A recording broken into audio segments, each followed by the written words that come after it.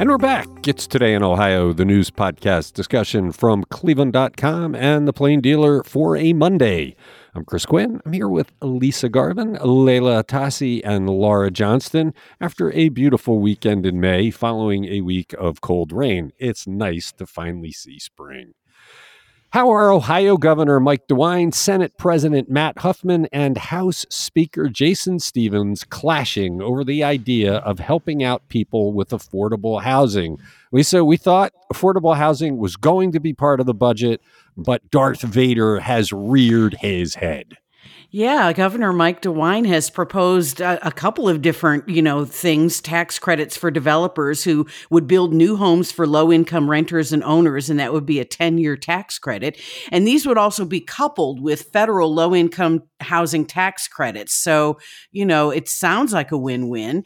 And so $100 million of what DeWine is proposing would be those credits over 10 years in addition to the federal money, and then $50 million specifically for affordable single-family housing. Now, the House turned down that $50 million piece, but they increased the overall investment to $500 million. The Senate has no proposal yet. They say, Senate President Matt Huffman says they're really more focused on keeping people in their own homes. He said it would be less expensive for taxpayers and better for the person, but they haven't offered any cost estimates for that at all. Yeah, I'm not surprised that Matt Huffman would not like this idea. He really isn't much about helping people in need. What he's trying to provide would be much more middle class. DeWine seems like he's trying to make sure people have shelters. So I guess it's not a surprise that Matt Huffman would try and stop this. I wonder what happens in the negotiations as they get to the final budget, though. Yeah, it'll be interesting to see because DeWine seems fairly committed to affordable housing. The Ohio for Enterprise Community Partners, which builds affordable units, the director, Hazel Remish, says, yeah, keeping people in their homes is important, but it's not going to solve the affordable housing crisis by itself.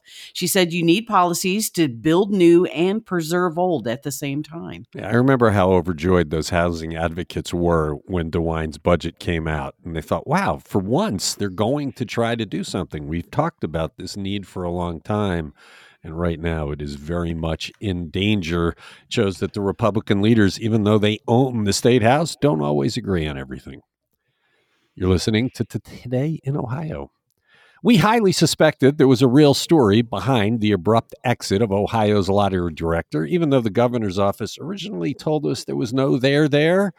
Leila, it was either the guy did something bad or it was a political move. It sounds like it's the former. What are the details? Yeah. Pat McDonald resigned April 12th, and he cited some unspecified medical reasons. But now we know that he was actually under investigation for accusations that he would frequently send suggestive text messages or touch people inappropriately or express inappropriate fondness in the workplace, especially toward two employees.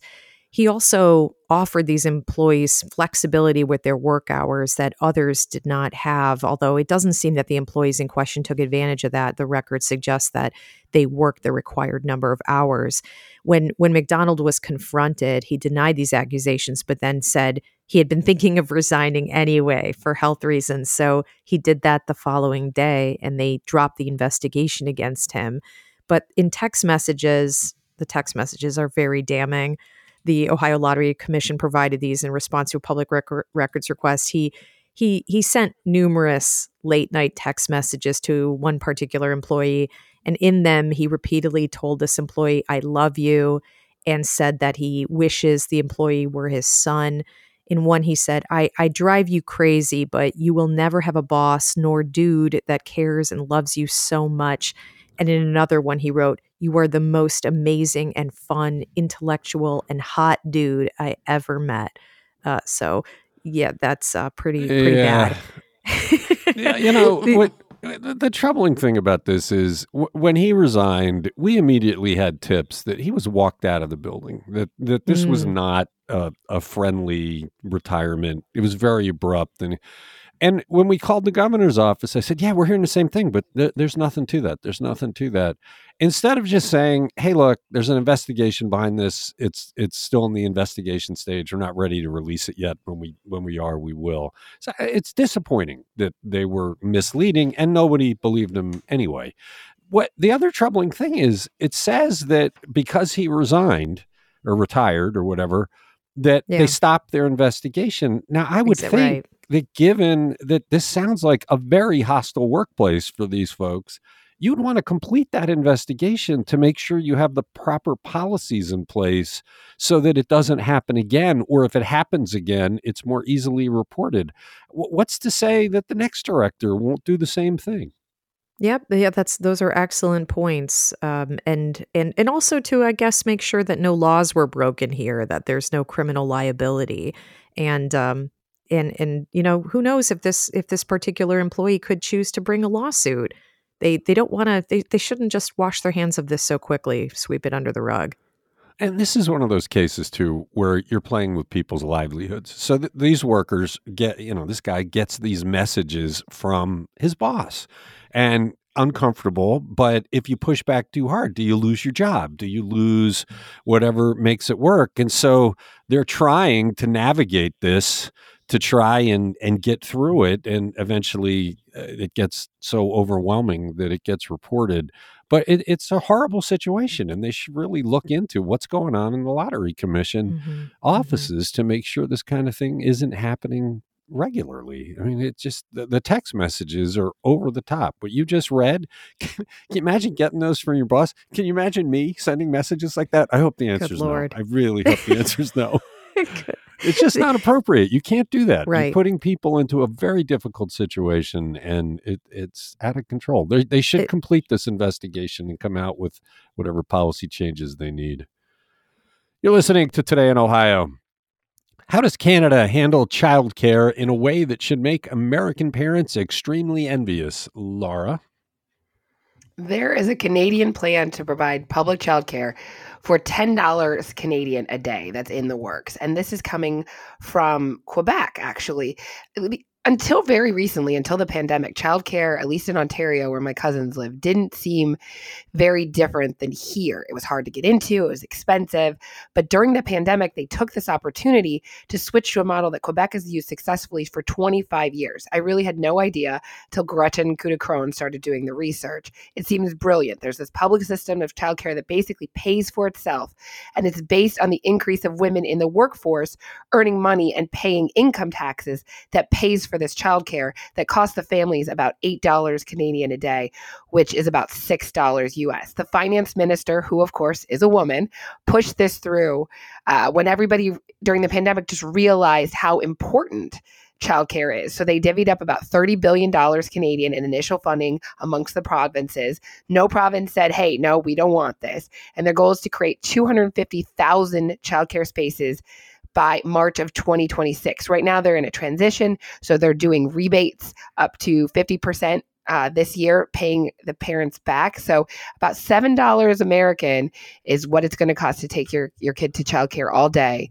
in Canada, starting in a couple of years. I did get some emails from some people who lean to the right, I guess I should describe them, who thought this was more socialism than smart policy, that they just don't agree that the taxpayers should have to foot that bill. I mean, at one point in the story, it said that this would cost nothing, but it will cost a lot of tax dollars. Well, but their point is that, yes, it's publicly funded, but the public, revenue coming from it is greater because of it. That they increased their women working from the 60-something% to 80-something. So they have one of the highest women work rates in the world, I believe, for paid income. And that is paying for the system. So, yeah, obviously you're paying something, but those coffers are being continually replenished by what it's achieved. And I mean, yes, Canada is way more socialistic than the United States. They have universal health care, but we do have programs in this country that you could be describing as socialism. I mean, it's not like we are 100% capitalism, and if you can't make a dollar, then you're going to fall off the edge of the earth. No, I'm not saying I agree that this is socialism. It actually seems like a smart policy to help parents raise the children in the ever-increasing costs, as you well know. It's fascinating. This is happening just to the north of us, and we have nothing really similar to it here. Imagine if your childcare had that kind of price tag. I think people would have more kids. Really, I do, because it would, and you're publicly available, so you know you're going to have a slot. You're not competing for that. And the thing is, Quebec actually had a private childcare system as well, and that's kind of gone out of business because the public system works so well. And Gretchen did a whole lot of research for this story. I was floored reading it, honestly. A 2020 study by the Economic Policy Institute found that the U.S. spends 0.2% of its GDP on kids before they reach kindergarten. That's less than 1/3 of the world average. And so we talk in we talk in the United States about how much we value family and how much we value children, but we're not putting our money where our mouth is. And she gets into the politics. She wants to delve into this a little bit more. But, when you try to give even federal money to states to say you can expand childcare. I mean, places like Idaho send it back and they say, we don't want this here. We don't want women working. And, Ohio Senator J.D. Vance tweeted that universal daycare is class war against normal people. So this isn't just what's best for families and what's best for our economy. This is a very political, ideological fight. Everything today is a very political, ideological fight. You can't pick an issue. Interesting stuff. You should really read the story. It's eye-opener, even for our Canadian native on this podcast. Exactly. You're listening to Today in Ohio. Does Cleveland Mayor Justin Bibb's plan to speed up lakefront development have some traction now? Lisa, what just happened that makes it so? On Friday, the City Planning Commission approved Bibb's plan to spend $21 million in ARPA money on establishing a waterfront activation fund. So this would be money that would help expedite 9 projects that are in various stages of planning and development. And this will also leverage an additional $195 million from government agencies, foundations, and corporations. The city's integrated development chief, Jeff Epstein, says this will be a catalytic thrust. He says the money will provide tangible early stage improvements that we can actually see happening in the next few years. So the projects that they're focusing on, and the one that's getting the most is Irishtown Bend. That's getting $5 million to stabilize that bend and put a park there. Also $3 million for the North Coast Connector, which is now what we're calling that bridge that would go, over to the North Coast Harbor. So it's not the Haslam plan or the Ribbon plan anymore. Cheers, that's where they're going to use dredge material to build 75 acres of parkland, and they're getting $1.5 million for a fishing pier, which is part of that project. The Euclid Beach Trail Connector, it's a $16 million project. Not sure how much money is going towards this, but this will be a half-mile lakefront trail from Euclid Creek Reservation across 3 different subdivisions or neighborhoods, and the neighbors, the owners have agreed to allow a trail easement in exchange for erosion control. So, and a lot of these, Destination Cleveland, the lighting, we talked about that last week. The Bedrock Riverfront infrastructure, they want $3 million to jumpstart improvements from Tower City to Collision Bend. So lots of projects. And like I said, they have things that they can do now, things that they can plan for later. And that's what this money will help do. There's so much substance coming out of the city's use of this money. It is such a stark contrast to how the county did it. These are good projects, and you got to salute them for moving it now. You're listening to Today in Ohio. Spreading affordable broadband access throughout Cleveland was one of the very first purposes mentioned in 2021 for the hundreds of millions of federal pandemic stimulus dollars sent to Cleveland. Well, you'll remember there was absolutely no plan for it because we were in a mayor's race with the previous administration, and the council president said, I'm going to do it with no concrete. Finally, on Friday, came some news of actual broadband projects 18 months later. What are they? Yes, they're finally putting this plan together to bring affordable internet to the masses in a city where 35% of residents lack broadband service at their home. This is going to be introduced to City Council tonight. It's a proposal to create two citywide internet services.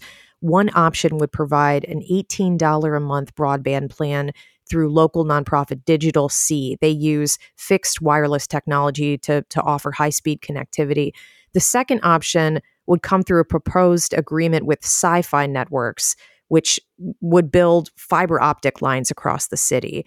The Digital C connectivity will happen pretty quickly within about 18 months of this deal's approval, but the fiber installation is going to take longer. It's going to be about 2 years, and then construction would take about 5. But the beauty about the fiber plan is that the Sci-Fi Networks proposal doesn't involve any public money. This company already has agreements with more than 40 cities across 11 states, and they've agreed to privately invest more than $400 million to build out the fiber network in Cleveland.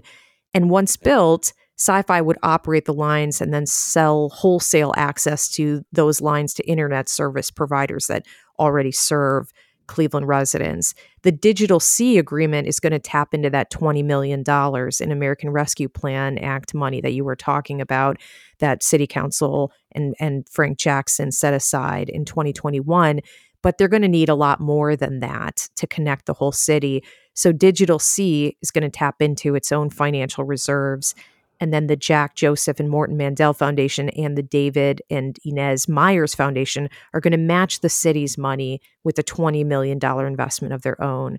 So a very nice collaboration of philanthropy, public money, and private investment. I don't get what took so long, though. I mean, this was put on the table in whatever it was, September of 21. And Digital C was mentioned, and the foundation was mentioned. And I hope it's not a sign of how long this will take to install, the delay it took to come to this agreement. You just hope Digital C does have the resources to get this done in short order, right? Yeah, I mean, there are a lot of parts to this plan, so I can see why it probably took a while. I mean, you had to get Sci-Fi Networks to pony up their own, money for investment here. 20 million wasn't enough. I mean, so all this philanthropy had to come together. I think I mean, obviously they were being very thoughtful in how they put this together. The sci-fi part of it won't be guaranteed at a low price. It's the Digital C that would give people the broadband for $18 a month. Sci-fi sounds like it might be at market, but right now in most of Cleveland, they do not have fiber, so they cannot get the speeds that people get in the suburbs. Right. That's the real difference maker here is that fiber connectivity throughout the city. Okay. You're listening to Today in Ohio. What do we know about the former Marine from Cleveland Heights who was killed in the war in Ukraine, Laura? Well, he sounds like a wonderful person. Cooper Andrews, he was 26. And his family says his compassion for others led him to help the people of Ukraine. He was struck by a mortar outside Bakhmut on what's called the Road of Life, which is an access artery in the eastern Ukraine city, and it's used to evacuate civilians and resupply the Ukrainian military. He was actually supposed to return home in March. He decided to stay in Ukraine and continue to help. And then his family members say it's actually his unit was told to retreat, but he and others stayed behind and wanted to evacuate civilians. So in every choice he has, he was selfless and didn't do what could have saved him. So he was an Eagle Scout, a volunteer firefighter. He went out and extinguished wildfires in Texas, Colorado, and Idaho. And in his spare time, which, I mean, it does not sound like this young man had much spare time, he helps teach self-defense classes to women, fixed kitchen appliances, fed neighborhood kids, collected feminine hygiene products to donate to women who needed them. So just an incredible person. And when the war started in Ukraine, he just felt like he had a duty to go help out? Yeah, I don't think he had any kind of relationship to people who lived in Ukraine. He just thought it was the right thing to do. He'd already served in the Marines. He came home, and this is what he wanted to do. He wanted to go help people. So he cared about all sorts of organizations, mutual aid, disaster relief, Rhizome Home, Food Not Bombs. That's what his family is actually raising money for through a GoFundMe in his honor. They want to raise money for the causes he believed in and help continue the good work that he did for so much of his short life. Okay, you're listening to Today in Ohio. We talked last week about the giant number of dollars needed by the Greater Cleveland Regional Transit Authority to get its rail lines into decent shape. They got good news about a piece of the number Friday, Lisa. What is it? Yeah, there was a big announcement at RTA's Central Rail facility on Friday. Senator Sherrod Brown was there and other officials. So they were there to announce an award of $130 million from the Biden's infrastructure bill rail car replacement program. So this will allow RTA to order its first batch of 24 cars for the heavy rail red line, which goes downtown Hopkins and Windermere. So Cleveland got the third highest grant in the nation.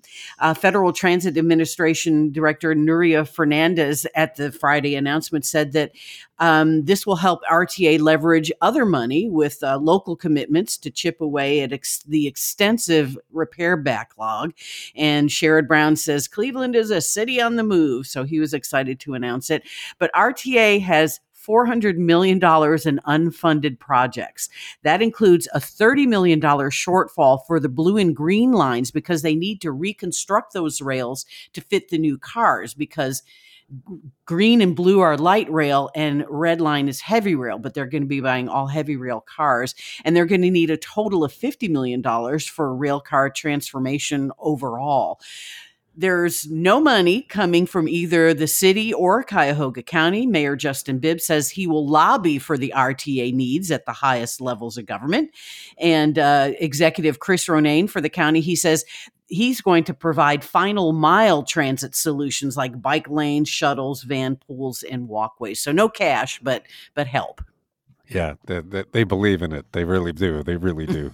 I do think it's marvelous that they got that chunk of money. When we first started talking, it must be 10 years ago now, about this looming need to replace rail cars, there was no money. They weren't getting anywhere. So yes, they have a long way to go, but to get solid, large chunks like that, I mean, third biggest in the country, as you said, that's a good sign. I don't know where the rest of it will come from. Maybe, we avoid building a football stadium and they would have some capital money there. You're listening to Today in Ohio. Reporter John Tucker wrote an illuminating story, as John Tucker always seems to do. This one about how illegal drugs have been getting into the Cuyahoga County Jail. Layla, who's bringing them in? Oh, the story was so good, and it sheds light on such a serious problem in jails across America. In recent years, our jail has seen a considerable uptick in drug seizures. So John detailed the investigation of Sheriff's Deputy Scott Vargo, who got a tip from a prosecutor about drug smuggling that was happening at the facility, organized by one inmate named Eric Ball. Vargo started listening to Ball's recorded jailhouse phone conversations and reading all of his unopened mail. And he discovered this whole drug smuggling enterprise that prosecutors say involved a corrections officer named Lauren Ellis Nelson, who had been working there for 9 months by the time they discovered what was happening. And according to the investigative report, Ellis Nelson had calls with 21 detainees. And Vargo's report says that Ellis Nelson participated in 1,257 calls with 9 inmates who had been caught with drugs. And one of the key ways of smuggling drugs into the facility, it seems, is on paper laced with PCP or other drugs that can be chewed or dissolved on the tongue. Drugs would also get smuggled in under skin folds, like under a breast, for example, which apparently can thwart the jail's drug screening technology that everyone has to pass through as they enter the facility. And especially if a person conducting the screening isn't trained to spot those hidden narcotics. As Vargo listened to these jail calls last summer, he flagged a bunch of key phrases and drug references that were really interesting. Boy, water, and tune, for example, mean heroin, PCP, and drug-laced paper. So 4 sheets of tune could get Ball $1,000 on the jail market. And in one conversation, Ball suggested that paper soaked with roach spray could get people high. his girlfriend was the one on the outside procuring these products and funneling them to the drug mule. And Lauren Ellis Nelson admitted to smuggling the drugs for 3 inmates when she was confronted, and she faces 7 felony charges. But eventually, Fargo unearthed drug trafficking evidence that went beyond Ball. There were a dozen detainees and correction officers who've now been indicted on a bunch of crimes. Let's start with the roach spray. So paper. We haven't had, I don't think, an overdose death on roach spray yet, but that is dangerous. I mean, if you think about that's not stuff that's made for human consumption. I don't know what you do if you're the jail. If drugs are coming in on paper, how do you stop it? They did have a program where they've given the inmates iPad style tablets. And so when the mail comes in now, they're scanning the mail and sending them the digital image, and they never get their paper mail. But that doesn't deal with the guards. I mean, if the guards are the ones bringing in the drugs, you're not going to strip search guards as they come in every day. They're going to be able to get past it. How do you deal with that? I know. I mean, this seems like a completely unmanageable problem. There was one source who told John that this is the thing that is in the back of the minds of all sheriffs across America. It's so hard to get your arms around. How do you solve this? Because you're right. If it's the guards themselves, those are the people you're supposed to trust to keep a hand on the population, the inmate population. And here they are exacerbating this problem. I mean, there's also the question of, should they be providing better drug treatment options for inmates if they're so desperate to get high in jail that they're sucking on paper soaked in roach spray, for heaven's sake. There's another answer. You could change the definition of medical marijuana to include the condition of being in the jail, and then turn the jails into dispensaries, and then you'd know at least they're getting safe drugs. They're paying for it. They're paying top dollar for roach spray so that it wouldn't cost the taxpayer anything. If you can't stop them, then maybe the thing to do is to make it safer, right? Because we've had people die of drug overdoses in the jail. Not clear whether it's based on drugs they got in the jail or before or what. But there's what this story said to me is resistance is futile. You're not going to stop the drugs from coming in. So maybe you should take a different tack. Well, what is it? I mean, marijuana is not the same as heroin or PCP. Those are the drugs that these inmates are seeking here. No, but the story did say that one of the people she was dealing with, or somebody sent her a picture of a big stash of weed and said, "Can you get this in?" And she goes, "Well, I'd have to strap that inside my leg." So apparently marijuana is getting in. I don't know. Well, true. You're not, if you have guards that want to do this, you're not going to stop it because there's no inspection that's going to keep it safe. Great stuff. John Tucker is just a tremendous reporter, does a great job putting these things together. Check out his story. It is on cleveland.com, and it's Today in Ohio. TurboTax is a program people use to pay their taxes, or more importantly, to get refunds paid back to them. But now TurboTax itself is going to be paying money to a whole lot of people in Ohio. Laura, why is that? Because it tricked Americans from all 50 states into paying for its supposedly free income tax filing. So they had a free tax filing via the IRS Free File program that allows members of the military and taxpayers that earn less than $34,000 a year to file their income taxes for free with TurboTax. However, they took these very tricky steps to steer customers away from the actual free edition and then to a quote-unquote free edition that has stricter eligibility requirements and led some users to pay more than $200. So the way it did that is it blocked the free file landing page from search engine results in 2018 and never displayed or recommended that program on its products and pricing page. So people didn't even know it existed. And I mean, it's calling itself the free edition rather than the free file. So people just thought it was. And then when you get all of the work done to file, and then it tells you owe money. I guess people just paid because they were like, oh my gosh, I thought I understood this. I've done all this work. I'm just going to pay this. So Dave Yost, our attorney general from Ohio, sued the company. Is there any penalty, or do they just have to pay back the filing money? Because it seems like there should be a really serious punishment here. They did bad. They knew they did bad. What is the penalty for doing bad? If you just have to pay back what you already owed people. And it's not even quite what you owed. The average Ohioan paid $52 to file this, and the refund check is about $30. So I don't know. They did stop participating in the free file program, so it should be very clear. Like, you can't do it anymore through TurboTax, but you're right. They should be publicly shamed, or not allowed to do business for some amount of time, because that's really taking advantage of people. And if you free file, you're already, it's fraud. You're not They committed rich, fraud. and There it's should fraud. be treble damages. Somebody should be looking at the potential of jail time. You committed fraud on untold numbers of people, and you're getting away with it. You don't even have to pay it all back. It's not a good settlement if you don't have to pay a penalty. What's to stop you from doing it again? Oh, if we get caught, we'll have to pay something. Oh, well. It's Today in Ohio. That's it for Monday. Thanks, Lisa. Thanks, Layla. Thanks, Laura. Thank you for listening to this podcast. We'll be back on Tuesday.